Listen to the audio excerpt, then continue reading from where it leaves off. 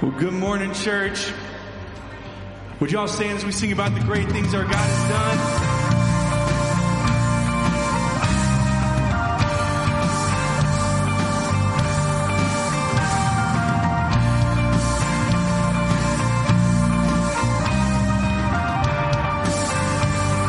Let's worship Him today. Come, let us worship our King. Oh, come, let us bow at His feet. He has done great things. See what our Savior has done. See how His love overcomes. He has done great things. Yes, He has done great things. Oh, hero of heaven, you conquer the grave. You free every captive and break every chain. Oh God, you have done great things. We dance in your freedom, awake and alive. Oh Jesus, our Savior, your name lifted high. Oh God, you have done great things.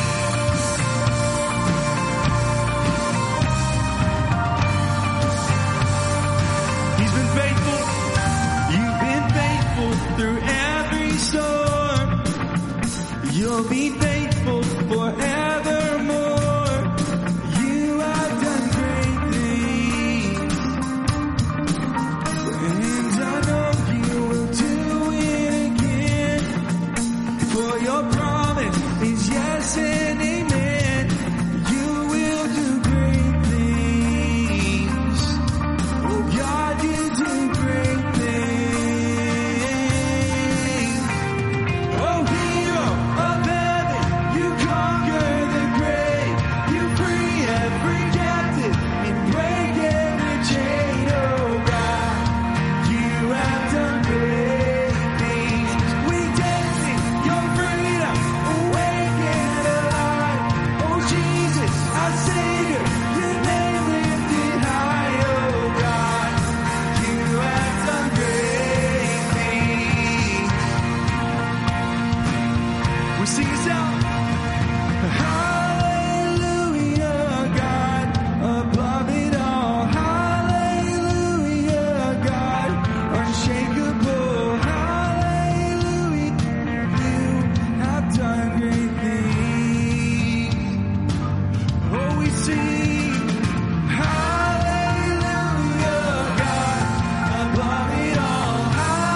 Hallelujah, God, unshakable. Hallelujah, you have done great things. You've done great things. Oh, hero of heaven, you conquer the grave. You free every captive and break every chain. Oh God, you have done great things. We dance in your freedom, awake and alive. Oh Jesus, our Savior, your name lifted high. Oh God, you have done great things. You have done great things. Oh God, you did great things. Yeah.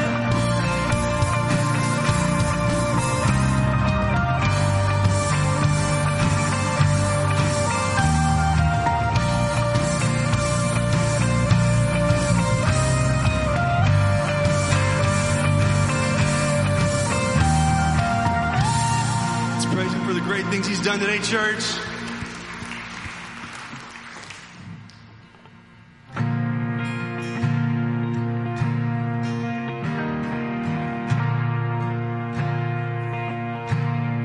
And I searched the world, but it couldn't fill me. Man's empty praise and treasures of faith are never enough. When you came along and put me back together,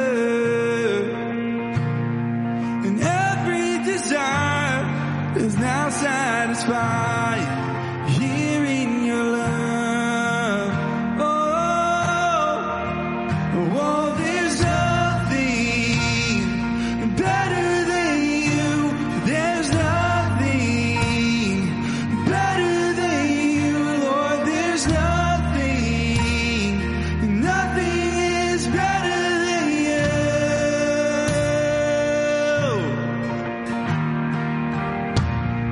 Come on, we sing this out today. Oh, I'm not afraid to show you my weakness, my failures and flaws. Lord, you've seen them all, and you still call me friend. 'Cause the God of the mountain is the God of the valley. There's not a place your mercy and grace won't find me again. Whoa, there's nothing better than you. There's nothing better than you, Lord. There's nothing, no, nothing is better than you. Oh, there's nothing better than you. There's nothing better than you, Lord. There's nothing, no, nothing is better than you.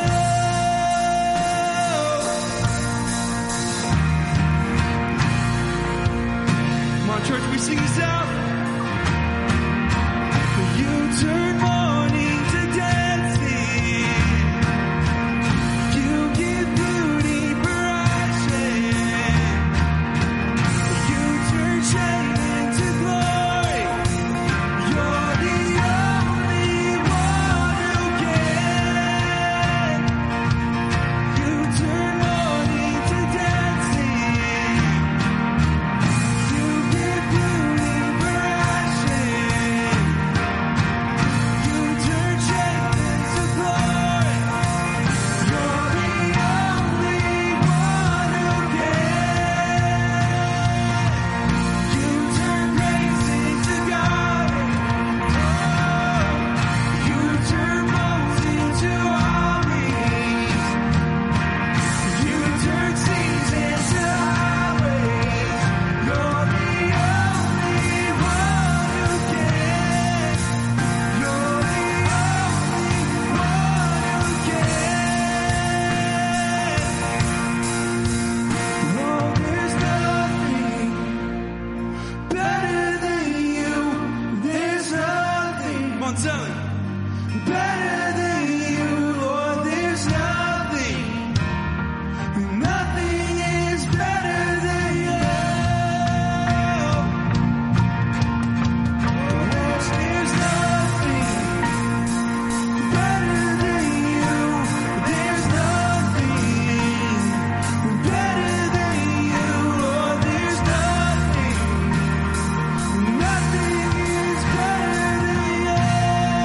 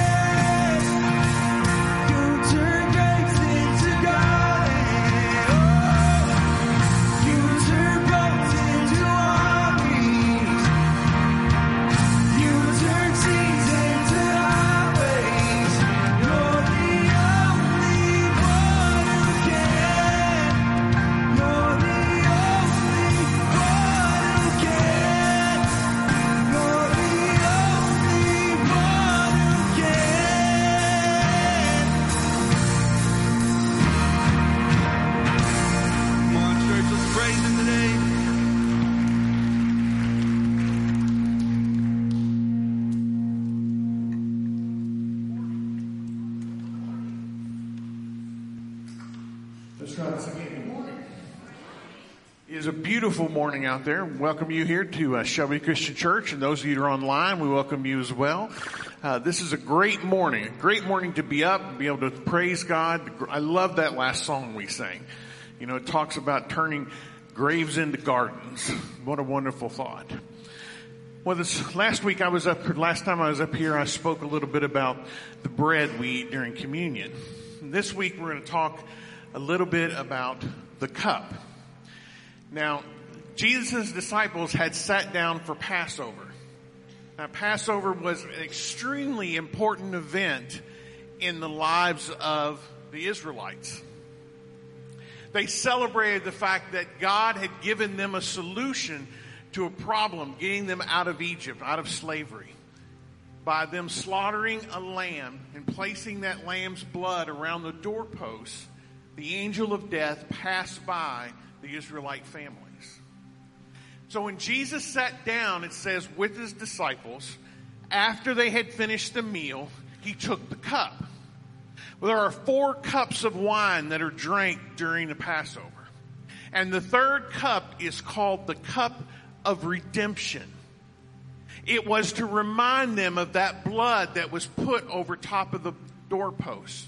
So when Jesus took the cup and said, "This is the blood of the new covenant, which is poured out for you," he was saying something has changed.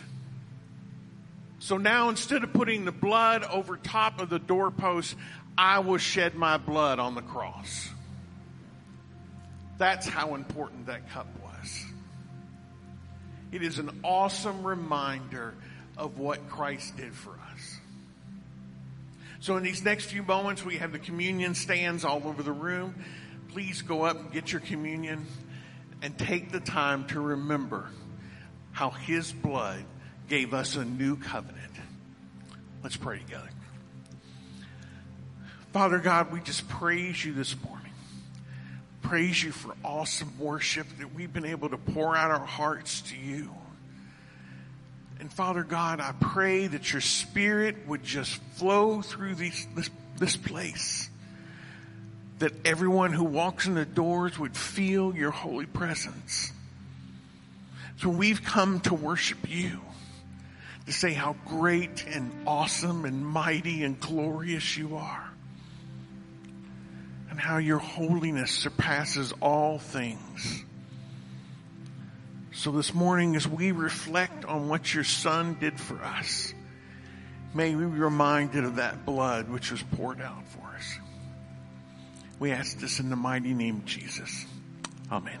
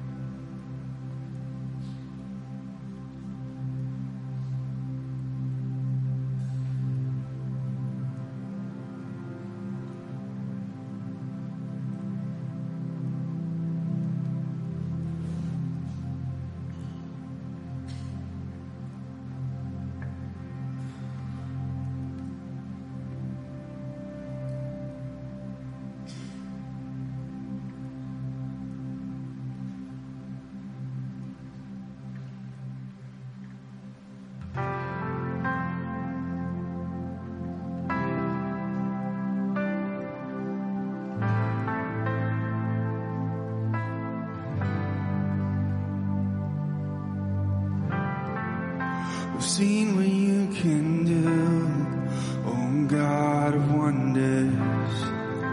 Your power has no end. The things you've done before, in greater measure, you will do again. 'Cause there's no prison wall you can't break through, no mountain you can move. All things are possible.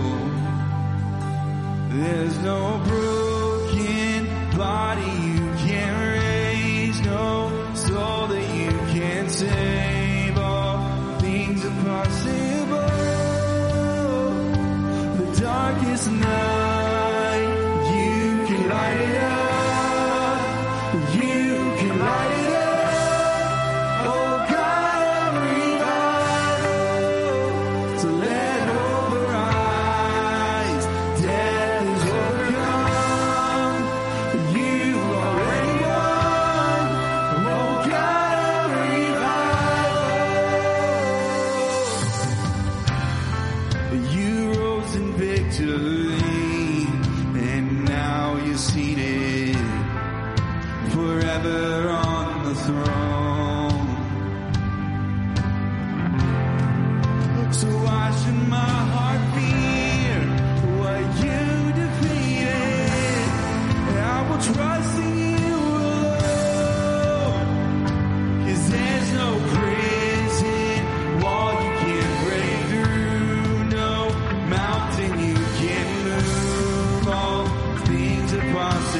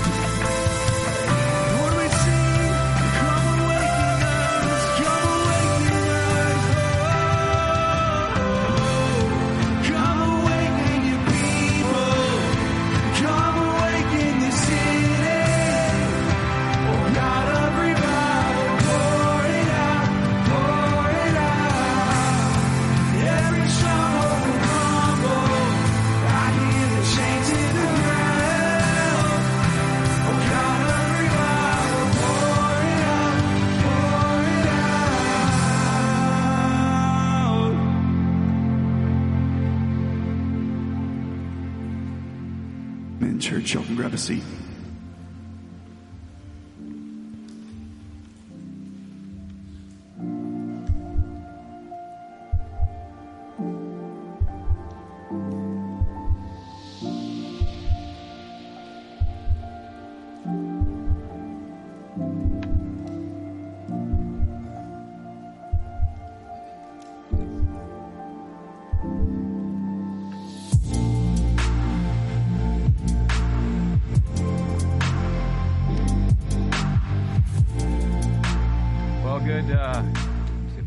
Good morning, Shelby Christian Church. Hey, would you guys agree with me that we need a revival? All right? Would you agree? Would you agree that we need a revival in our community, in our country, and around the world? I love hearing stories about places in other parts of the world where the church today in 2021 is exploding. There are places all over the world, places that you wouldn't even suspect, China and Korea and all over the continent of Africa, that the church is just exploding because people understand that we need Jesus more than anything else. And sometimes in our context and in our culture, a lot of other things can kind of distract us, right? From really pursuing a life of passion. I love the little tagline that we're using for this series. We're in a 9-part series this summer talking about the life of David. And up to this point, what you guys have noticed in Dave's sermons the last several weeks is that King David is this, he's the hero of all the stories. Like, he's this guy that we kind of put on this pedestal. What you'll start to see after today, because this is another one of those, where David, he's a really good guy. But after this, you'll start to see, man, David had some flaws, some real serious flaws. You guys know about some of these, and we're going to talk about those. But I love the fact that through all of his life, it's in Scripture, we know more about David, more said about King David than anyone else other than Jesus himself. And so we see this life, this passion that's pursuing this relationship with God. And that should inspire us. Have you guys ever been around someone or watched someone that just has a passion for something? Last Sunday afternoon on Father's Day, I went home. I was able to sit on the couch after we had lunch with our family. We took Brody to Camp Calvary. I came home. I was able to catch the last few holes of the U.S. Open. So it was the 121st U.S. Open. It was at Torrey Pines in San Diego. And as I sat down to watch it, the guys were just falling apart. Like, if you watch golf or follow golf, I'm not a golfer, don't necessarily watch golf all the time, but when it's one of those big tournaments, I'll kind of turn it on. And so I was watching this, and like, they were all really close, and like, there was like 4 or 5 guys that were like, going for the championship there at the end in the final round, and they were all falling apart. Like, they were just like, I was like, I could do better than that, out there. Like, what are these guys doing? Hitting it all over the place.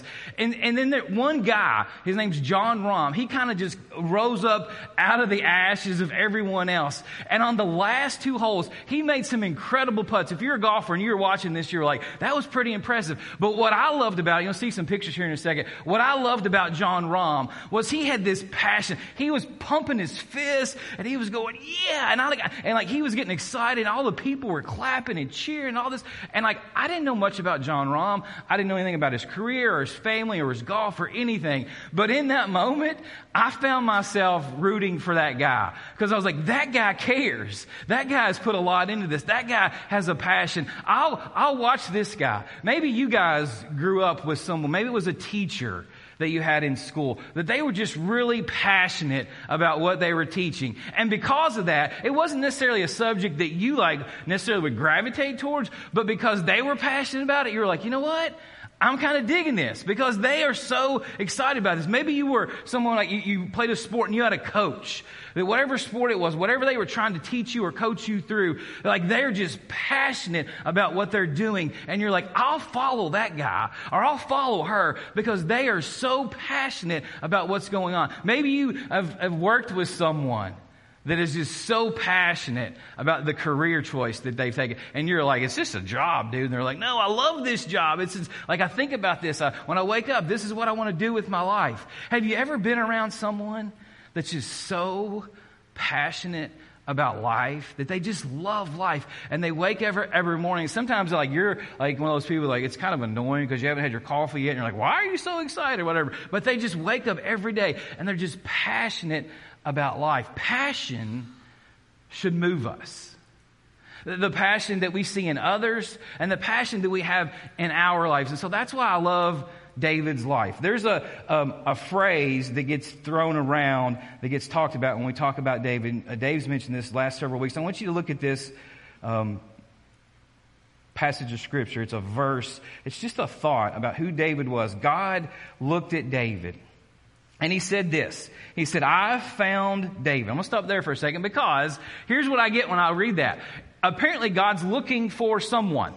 And it's like, I'll look at the heart of this person. I'm looking at the heart of this person. I'll look at the heart of this person. And then he finds David. And he says, I found him. I've found David, son of Jesse, a man after my own heart. And then he says this, he will do everything I want him to do. I love that. The fact that God looks at David, he says, this guy, this kid is not perfect. He's going to make mistakes. He already has.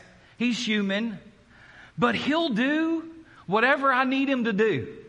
So I'm going to go with David, right? And so you see early on in the life of David that God recognizes this man that has a passion, that has a heartbeat for God's things. God looks at his heart and says, hey, I know that he values the same things that I value, that he'll do everything that I need him to do, that I ask him to do, that I command him to do, that I want him to do. And I got to thinking this week, what would it be like for us if we understood that God looked at our lives that way? If he looked at your heart, he looked at your life and said, that person, she's a person after my own heart because I know that she'll do whatever I need her to do. That guy, he's with me. He'll do whatever I need him to do. And because David had that kind of an attitude and that kind of a heart, God did some incredible things in his life. Here's what you'll see when you study the life of David. David did not need to search for self-worth in this world. David felt God's presence in his life. There's a quote, you'll see this on the screen here in a second too. I've been reading a book about the life of David in preparation for these sermons. And it's a book by J.S. Park, and it's called just The Life of King David. And here's one of the things he said in the book this week that I was reading that I wrote down. He said, God anointed David not because David was extraordinary, but because God is incredibly extravagant. And only the Creator can ascribe true worth to His creation. Not people or popular opinion, but simply God Himself. You see, David never had to prove his worth to anyone else. David recognized that his worth came from God Himself. And so when they were looking for a new king, David didn't get caught up in the politics of that because he knew who he was. When David steps out and faces Goliath, he knew it wasn't about him, about what he could accomplish, but it was about who God was inside of him. This extraordinary example of someone who's passionately pursuing a life after God's own heart. He had a heart that was passionate. And so here's what I would ask you this morning. You want to be used by God? You want God to use your life?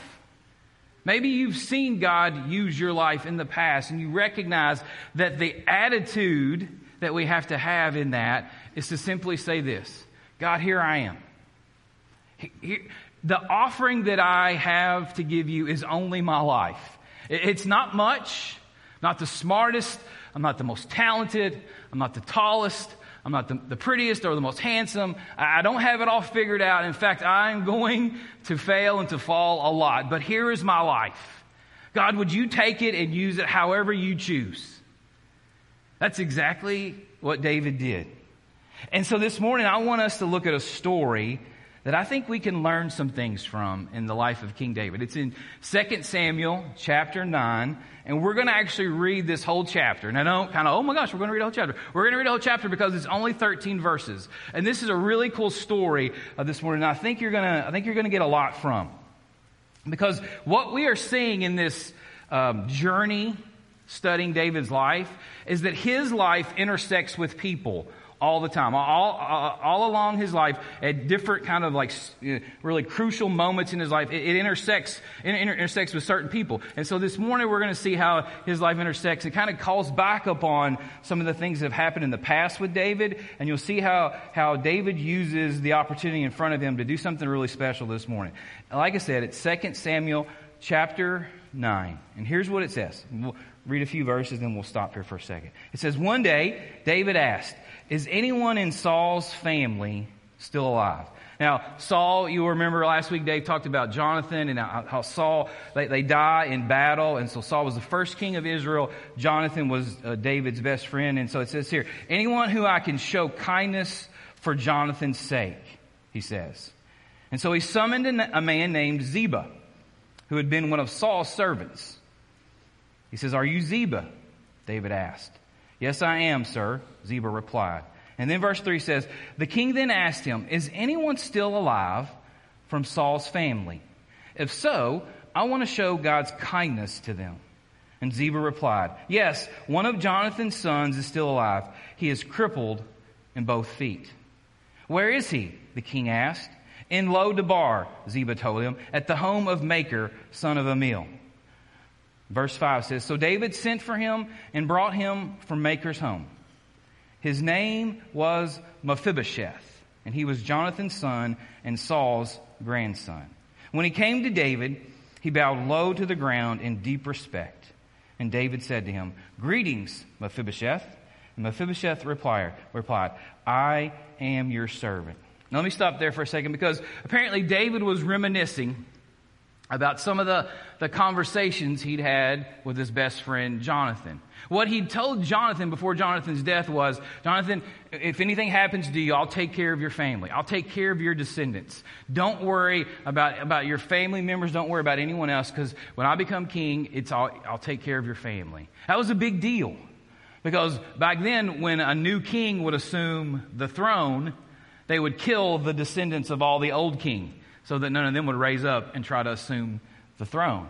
And so that was kind of practice, common practice. And so David looks at Jonathan and says, "Jonathan, I'm not going to do that. You're my best friend.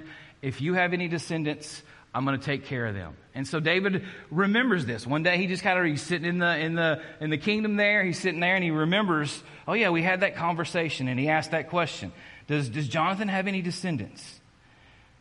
And onto the scene arrives Mephibosheth. Now, I wish his name was like John or Jake or something, because I have to say it a lot today. But his name was Mephibosheth. I've been sitting at home all week. My mom was like, "What did you say?" I just said Mephibosheth. I've been practicing, okay? Because this isn't an easy name to say. But this guy, this young man, arrives on the scene. So imagine if you're Mephibosheth.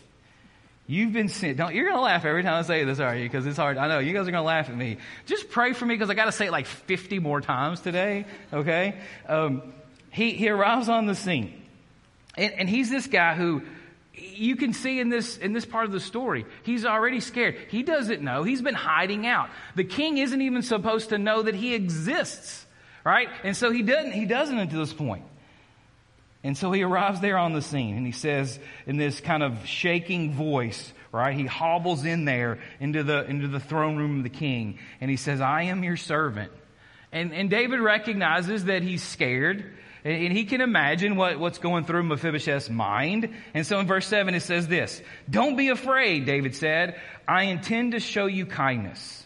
I intend to show kindness to you because of my promise to your father Jonathan. I will give you all the property that once belonged to your grandfather, Saul, and you will eat here with me at the king's table." Whoa, this is a big deal, right? The people that they got to sit with the king and eat at the king's table were only the king's family and the king's immediate commanders and people like that, very important people. And so he offers Mephibosheth a seat at the table. What incredible generosity. Can you imagine, though? Can you imagine being this young man, Mephibosheth, at this point? He's grown up in his life hiding out in some remote part of the country, hoping that the king never finds out that he's alive because it could cost him his life, right? He's the grandson of the former king, Saul. His father, Jonathan, is dead. And he's this person who is weak, is crippled.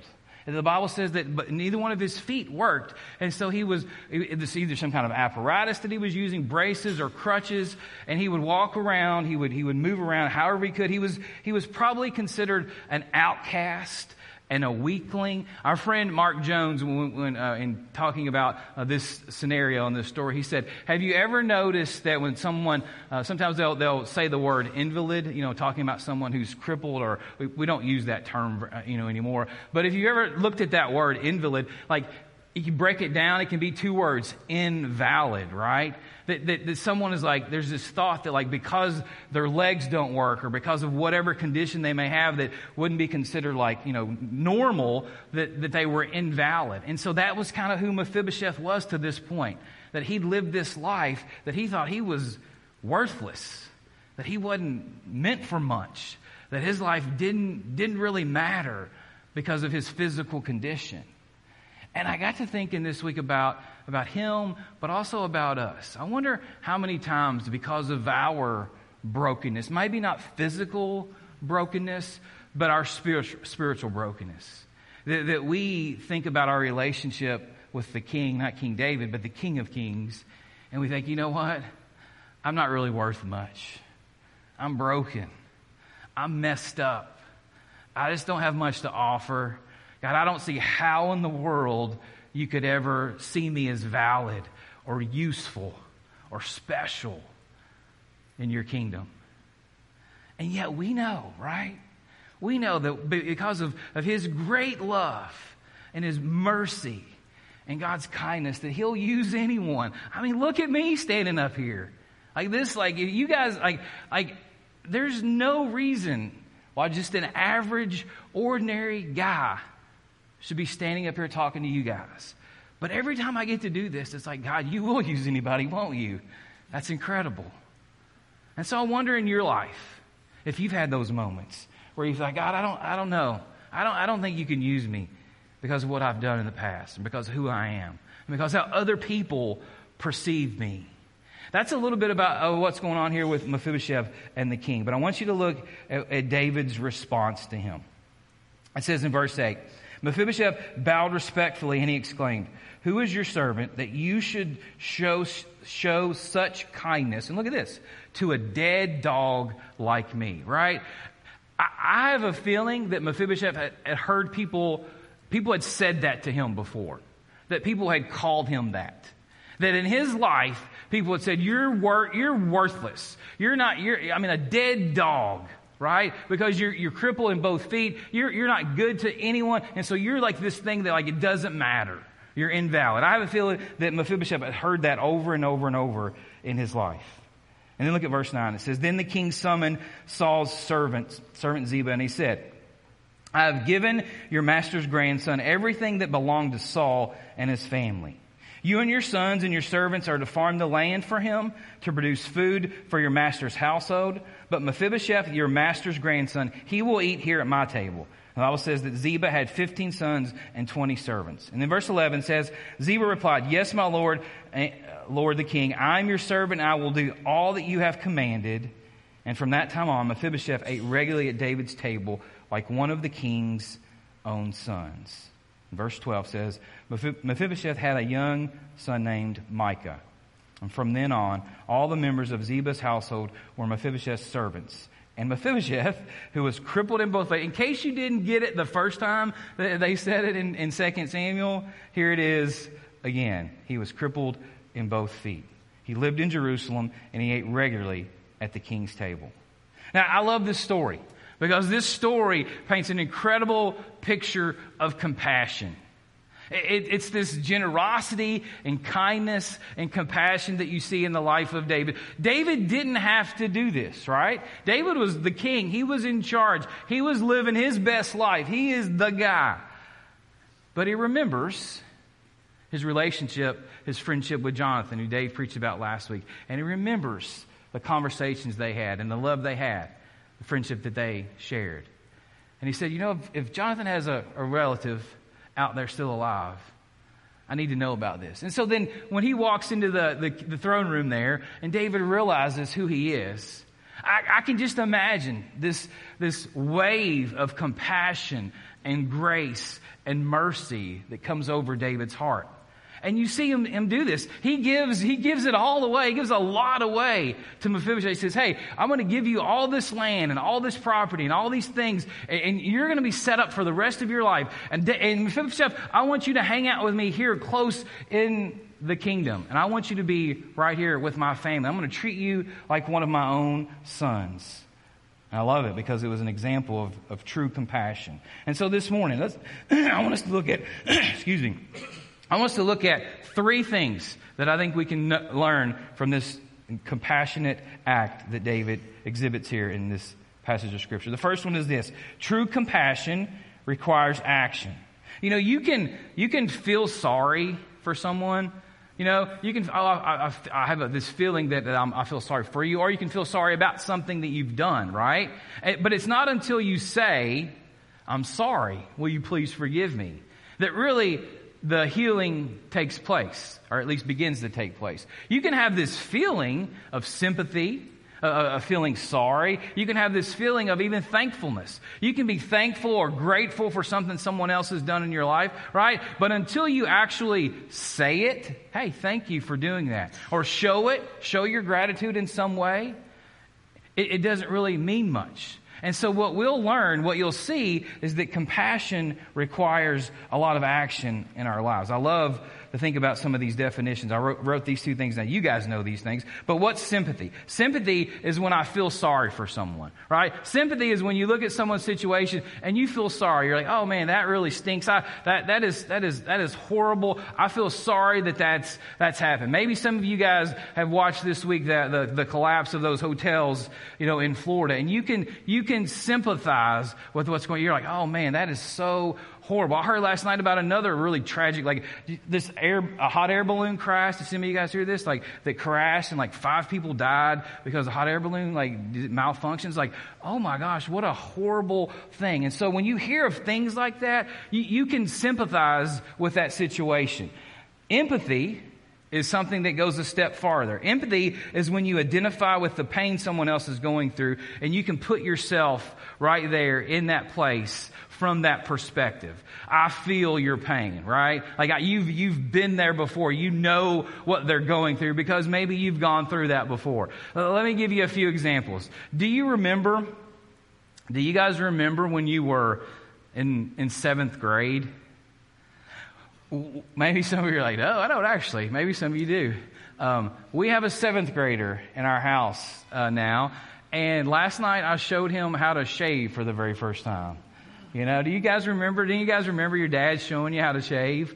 Melinda's like, would you please take him in there? He's got this stuff on his chin and it's really disgusting. I was like, I can't really see it. And Brody's like, I don't see anything. I'm like, oh yeah, I guess there it is a little bit. So we went in there all right, dude, here's how you shave. And she bought him this one little, I guess they have beginner's razors or something. She's like, you want me to go get that little beginner's razor? I was like, no, I'll just use the regular one, And so I'm in there shaving. I was like, but do you remember when you were in middle school, guys, girls, you remember all the things that went through your brain and your body and how you're changing and how all this stuff's going on? And you're like, yeah, I remember. And I wouldn't go back to that time for anything in the world, right? You can empathize with a middle school student or a high school student. Remember high school? Some of you are like, yeah, high school was the best time of my life. I'd love to go back to high school. Some of the rest of you are like, I hated high school. I would never go back to that. But I understand what it's like, right? Or this one. Hey, do you remember what it's like to be new in a town? I have a hard time with this one. I've been here my whole life. Maybe a lot of you guys have too. Do you know what it's like to move into a new town, to go to a new school, to have to meet new people all over again and make new friends? If you've done that, you can empathize with others who have experienced that as well. What's it like to walk into a church for the very first time and to not know where to go or what to say or where to sit or where the bathrooms are, right? I don't remember that. I have no real empathy in that area because it's something that I can't even relate to, but some of you guys can. What about this one? What's it like to battle an addiction? I don't necessarily know what that's like. It's hard for me to have empathy. I guess there are things that I'm addicted to, sugar, caffeine, but not serious things, right, that are really going to make my life crash and burn today. Maybe some of you guys can relate to some of those things. What about this one? What's it like to grow up in an abusive home? I don't know what that's like, but I bet some of you could empathize with someone who's gone through something like that. What about going through a divorce? I have no idea what someone would feel like in the middle of something like that. What about losing a child? Some of you guys know exactly what that feels like. Or battling cancer, right? There are things that we can think of. Well, what about, being alone? Feeling like you're alone and you're lonely. Some of you guys know what that feels like. And so when we can empathize with someone else, it takes us a step farther down the path of true compassion. Because when we empathize with someone, they say, oh yeah, now I know what it's really like. And maybe the next step is what's really important. I can take some action. I wrote this down this week. Most of the time, most of us have no idea what the rest of us are going through. Unless you've gone through it. Right? Most of the time, most of us have no idea what the rest of us are going through because we're really good at hiding it, right? We're really good at kind of tucking it away. And it's not until if we really share it with someone in prayer or say, hey, this is what I'm going through. Someone that's a really close friend or family member. Most of the time, we don't know what the rest of us are going through. And so what compassion calls us to do, I see this all the time with kids in school, right? My wife being a teacher, and my boys both in public schools, and they'll all come home with these stories of things that have happened at school, elementary school, middle school now, and it's like that have just bad things that have happened, kids acting out in horrible ways, things that have gone on, and I'm like, wow, that seems pretty intense. And then the next thing I always try to think of is like, man, I wonder what's going on with that kid's home. There's something going on at home, right? That's not right. That's just not right. That is causing them to act out in this way. And I try to tell our boys when things happen to them, it's like when in the neighborhood or at school or wherever, when there's like, that someone's being mean or ugly, it's like, hey, just have a little compassion and a little patience. It's hard for a third grader and a seventh grader to figure these things out, right? Hey, have a little compassion because we don't know what they're dealing with. We don't know what they go home to. Okay, so we just need to pray for them and be kind. And so that's that reminder for us that sometimes we never know what someone else may be going through. But empathy is when we broaden our thinking and consider what others' lives are like. But empathy alone is not enough. We need to take it a step farther. We need to do something about it. And so that's true compassion. One of the best things I love about serving in the church and in the community is it allows us to express compassion in a very tangible way, right? When you go on a mission trip, you're expressing compassion in a very tangible way. When you're serving here in the church, whether it's a greeter or at the coffee bar, or you're serving our kids ministry or our student ministry, or you're doing something in the community with our schools, one of our partner schools, going in the schools and sitting down and being a reading buddy with one of these kids that we're talking about, right? This true compassion of saying, you know what? I want to serve, and I want you to see the love of Jesus in the way that I live my life. That's what true compassion is. It takes action. Jesus said this in Luke chapter 6, verse 31. He said, do unto others as you would like them to do unto you. Do unto others as you would have them do unto you. And so true compassion is active, and if you want compassion, it starts with being compassionate. The second thing, true compassion expects nothing in return. This is the beauty of our story this morning with David and Mephibosheth, right? Is that Mephibosheth had nothing to give King David. David acted out of true compassion for him with no strings attached. True compassion focuses only on what's best for others. It focuses on what's best for someone else, putting self aside. Do to others as you would have them do to you. Don't expect anything in return. And sometimes we act in generous ways, though. You know, you think about this. Because we kind of know that maybe in the back of our mind, if I do something for them today, I'm going to probably need a favor down the road. So, hey, you do me a solid today, you do something for me today, and then I'll call that favor in on down the road, right? True compassion says, you know what? I'm going to act like David did with Mephibosheth, and I'm not going to expect, there's nothing that you can give me in return, and I'm not expecting anything in return. I'm just going to act in true compassion and not expect anything back. Here's what Jesus did when someone was asking him about what it looked like to love other people and to love your neighbors. And they were questioning him about this, and he told them a story. I want you to listen to this story. Someone questioned Jesus about loving others and what that would look like, and here's what he said to illustrate his point. He said, a Jewish man was this is a very familiar story. You guys will remember this. A Jewish man was traveling from Jerusalem down to Jericho, and he was attacked by bandits. Then they stripped him of his clothes, they beat him up, and they left him dead beside the road. By chance, a priest came by. But when he saw the man lying there, he crossed on the other side of the road and passed him on. A temple assistant walked by. He looked over him, he saw him lying there, but he also passed on the other side.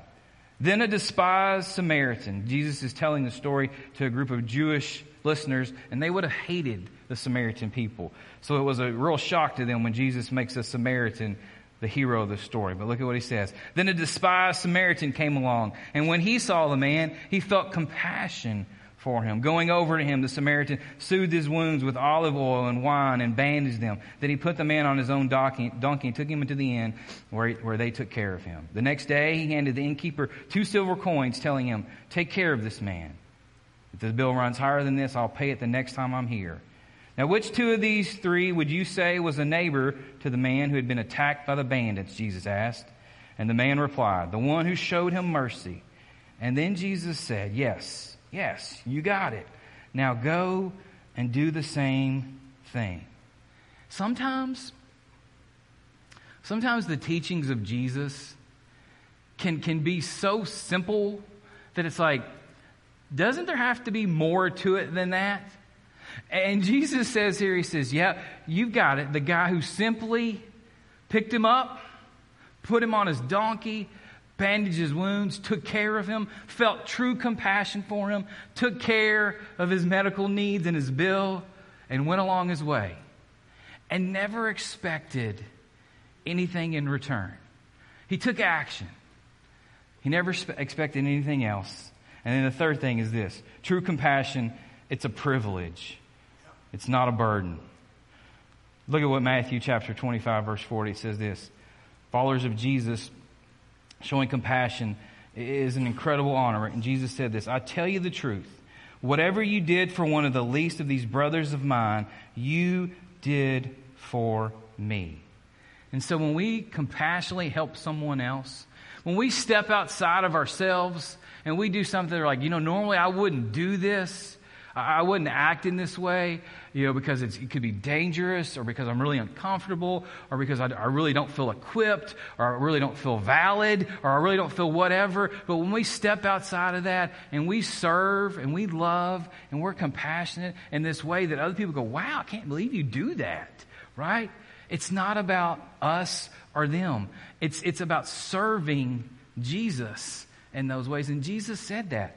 Is that when you look at other people, and when this world looks at other people and says, they're not worth anything, don't waste your time, don't spend your money on that, don't go there, don't be about that, don't do that. Jesus says, when you turn that upside down, and you look at the least of these, you look at the Mephibosheths of the world, that the world says are nothing more than a dead dog and crippled and invalid and all these things, but then you say, you know what? God loves you. And I'm going to serve you in this way because that's what Jesus has called me to do. Jesus said when you do that, you're not only just doing that, but you're serving Him. King David understood his compassion for Mephibosheth, honored the Lord God. David's compassionate love validated young Mephibosheth. When Mephibosheth felt this king giving him these things and saying, hey, you are of value, you are my best friend's son, and I don't care the condition of your physical body. I don't care about what's happened to you at this point. Mephibosheth, you're going to live in the palace with the king from now on. And I'm sure in his life at that moment, he felt redeemed. He felt like he really mattered in that moment. And so maybe for us, maybe you come to this place today and you're like, I don't know. I don't know what God can do with my life. And God comes and he says, here's what I need you to do. I just need you to accept my love. I need you to accept the gift of my son. I need you to understand that your worth does not come from this world. It does not come from this world. It doesn't matter what you look like or where you come from or how intelligent you are or how many degrees you have or how strong you are or how beautiful you are, right? Our world says that those are the people that really matter. The best athletes, the best looking, the best this, the smartest, the most powerful, the whatever. And the world says that your worth comes from all of these things, right? The things that we attain, the things that we gather, the things that we own, the things that we have. Those who make the most money and have the most toys win, right? That's kind of what the world tells us. And then stories like this come along, and God comes along and he says, no, your worth is in the fact that I created you, and that I'm the one that loves you. Here's a quote. I love this quote. It says this. Listen to this. It says, you have worth apart from what you do or have. If you are breathing, and I think most of you in this room are still breathing right now, you matter. If you are breathing, you matter because you matter to the one who gave you breath, right? And so what we need to understand is that our worth comes from God. And that it doesn't matter if you're like, I'm older. I can't really do those things anymore. I don't feel like I'm worth much anymore more to society or to the world. Maybe some of you sit here today and feel that way. And I have to tell you, you matter because you matter to the one who gave you breath.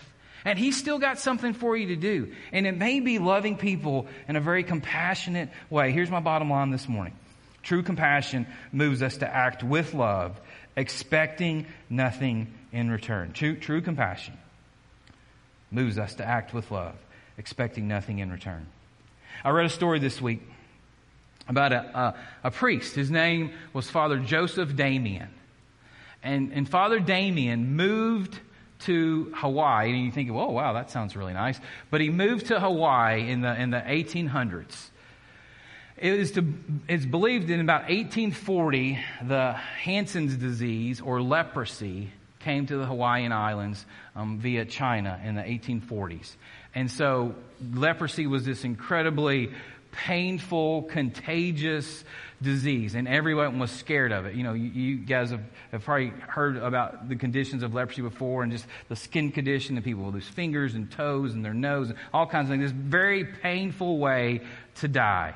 And so what happened was, when leprosy came to the Hawaiian Islands, they took a part of an island that was a peninsula, on three sides covered by the Pacific Ocean, 1,600-foot cliffs on the other side, and they basically said, okay, we're going to put all the lepers on this part of the island, and you're going to just have to fend for yourself. Stay away from everyone else. So they put them, there, and they had caves that they lived in. They would drop supplies via boat, and then they would just kind of wash to shore food and other supplies. They would even throw lepers overboard and say, just swim to shore, and you'll be okay up there. And so they were there left to die, to fend for themselves, and to be alone as a leper colony in Hawaii.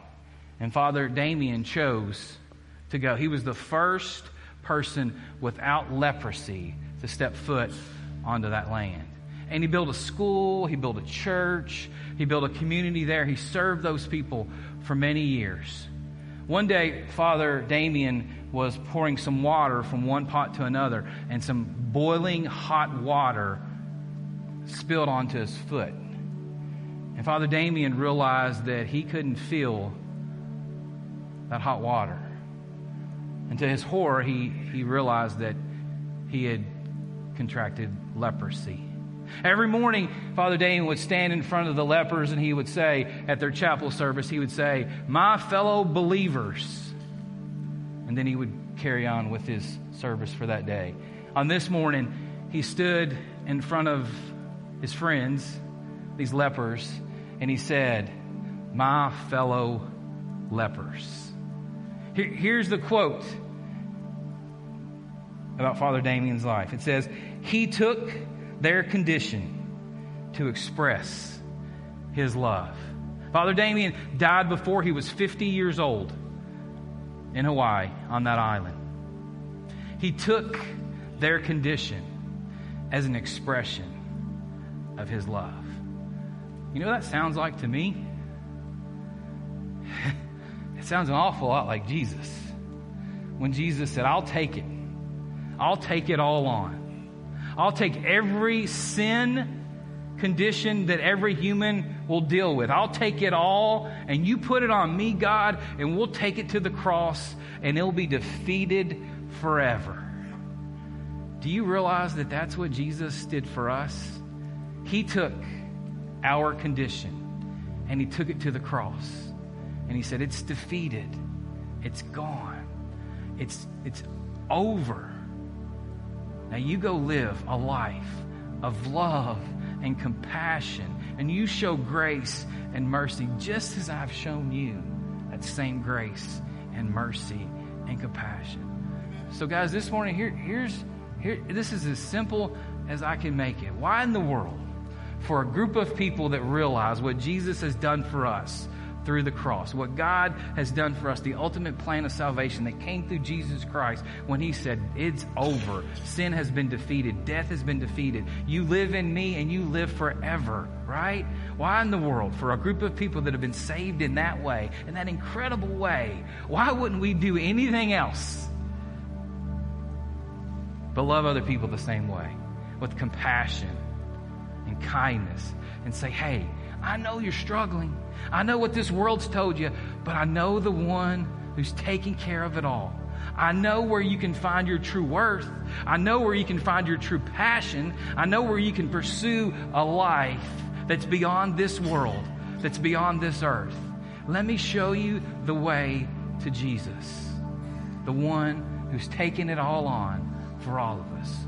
What an incredible picture of compassion. Would you guys pray with me? Lord God in heaven, we thank you for today. God, I thank you for the opportunity that we have this morning to be in this place, to worship you, to praise your name, to gather as a family in communion, to remember what you've done through the cross, a broken body and blood that was shed for us.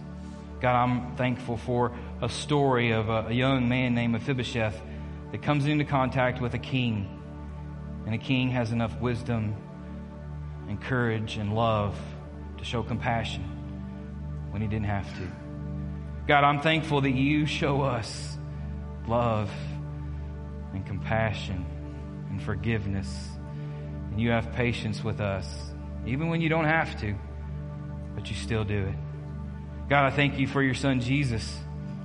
Thank you for the reminder that he took on our condition, that he took it all on himself so that we wouldn't have to, so that we could live with you in glory forever.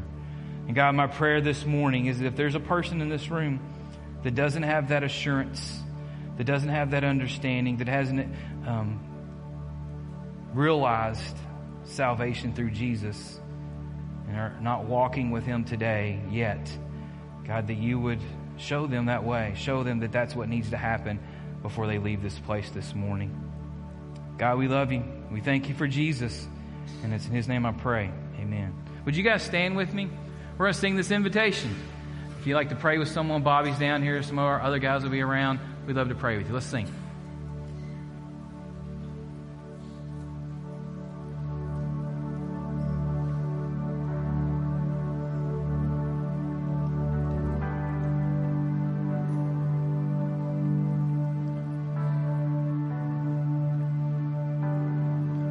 Church, we sing. I love you, Lord. Oh, your mercy never fails me. And all my days I've been held in your hands. From the moment that I wake up until I lay my head, I will sing of the goodness of God. And all my life you have been faithful. And all my life you have been so, so good. With every breath that I am able, I will sing of the goodness of God. I love your voice. You have led me through the fire. In the darkest night, you were close like no other. I've known you as a father. I've known you as a friend. And I have lived in the goodness of God all my life. And all my life you have been faithful. And all my life you have been so, so good. With every breath that I am able, I will sing of the goodness of God.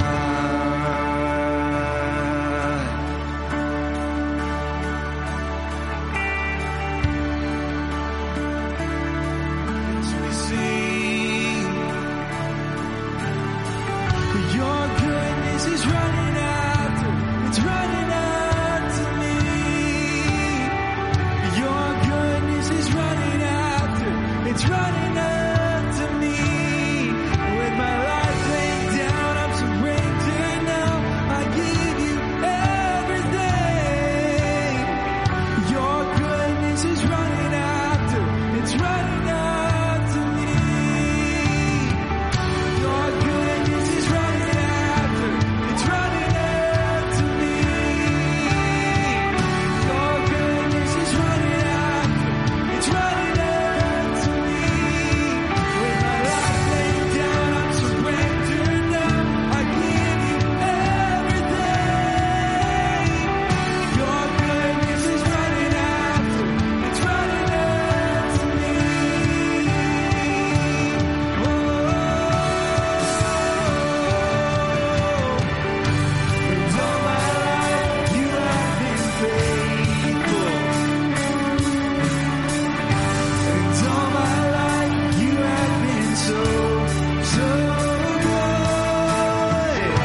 With every breath that I am able, I will sing of the goodness of God all my life. And all my life you have been faithful. And all my life you have been so, so good. With every breath that I am able, yes, I will sing of the goodness of God. I will sing of the goodness of God.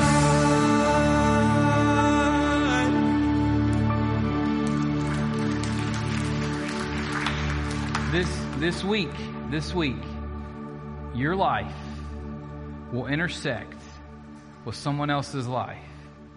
And they'll need you to just compassionately love them with no strings attached. And you may not notice it at first, and you may miss it. Sometimes I miss it.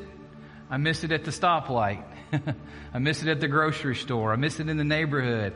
I miss it with my kids or my wife. You may miss it, but you'll get another opportunity.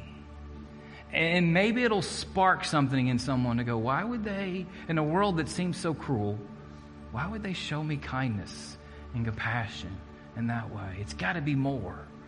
I wonder what that is. And maybe that will lead to a conversation that you'll get to have with them about who Jesus is. That's what I'm praying for you guys this week. Hey, if you're new here today, we'd love to connect with you. There's an I'm New wall out in the lobby. There's some folks out there that would love to kind of share with you any questions, answer any questions you might have about our church. There's also the Next Step room over there if you're looking to get connected with kind of whatever your next step may be this summer or this fall as we get ready to kick back off with small groups and life groups and Bible studies, those kind of things. We're going to do another Pathways in August. Hey, we had a great Pathways this past week. We got a bunch of people here, a bunch of people joined the church. I know we have a baptism this next hour. So that's going to be awesome. I went over to Camp Calvary, picked up Brody Friday, and they had 5 or 6 baptisms that Friday afternoon right there with the middle school kids. Our high school group is going, Bradley and Victoria and Ethan and a bunch of our guys are going this week to the high school week camp at Camp Calvary. So be praying for them that God would just continue to move in the lives of those high school students this week as well. Also, as a reminder, if you guys are reading along with us this summer, reading through the Gospels, we're at the end of John. We're getting ready, I think, on July 1st, we start the book of Acts. So if you're kind of falling behind, you got some reading to catch up with this week, but remember that we're doing that this summer in June, July, and August as a church. We're reading through the New Testament. So thank you guys for being here today. We love you guys. Have an incredible week, and we'll see you back next weekend.